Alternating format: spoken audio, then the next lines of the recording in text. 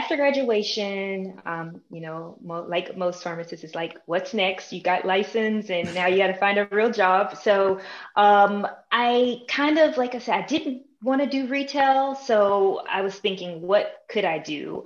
And so I started applying to different hospitals to be a clinical pharmacist.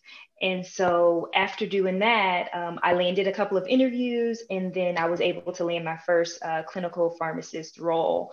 And, was really excited about that, nervous, but excited at the same time, Hmm. because it just gave a different spin on being a pharmacist, right? Like you said, a lot of people think of pharmacists, working at, the big box. And so I decided, okay, I'm going to go into the hospital and give being a clinical pharmacist a try. And so when I got there, I definitely liked it. I loved the patient interaction. And I think, as a clinical pharmacist, you're really there to, kind of be a sounding board for the physicians to help them care for their patients. You provide, drug information for the physicians and the Hmm. nurses. You assess the drug order entries for appropriateness, and you profile those into the patient's profile.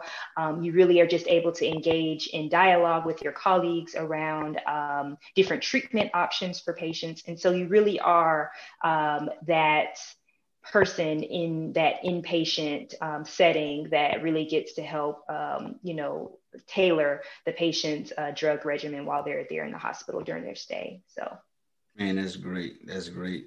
Um, so it's very interprofessional. Sorry about that. I just dropped my book, but that's interprofessional because that's one of the things that the retail doesn't really get to do, right? mhm, mhm. Um, we basically take the order from the physician and then just fill it. So you were Yeah. actually able to, were you able to do rounds or really communicate with the physicians and help with the orders?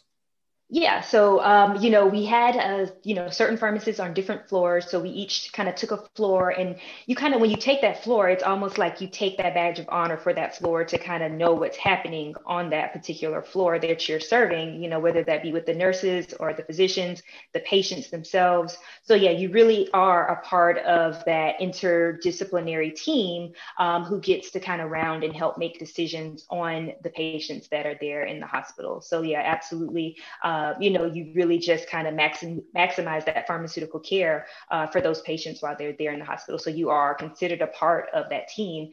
And it kind of goes back to when we're on rotations, right? And we're doing Mhm.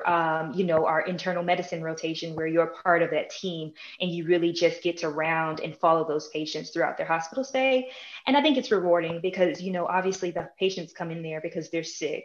And so when they're in the hospital, all of our job as healthcare professionals is to help make them feel better. And so you just feel a sense of reward when you follow that patient throughout their stay, and you finally get to let them know that they're going home.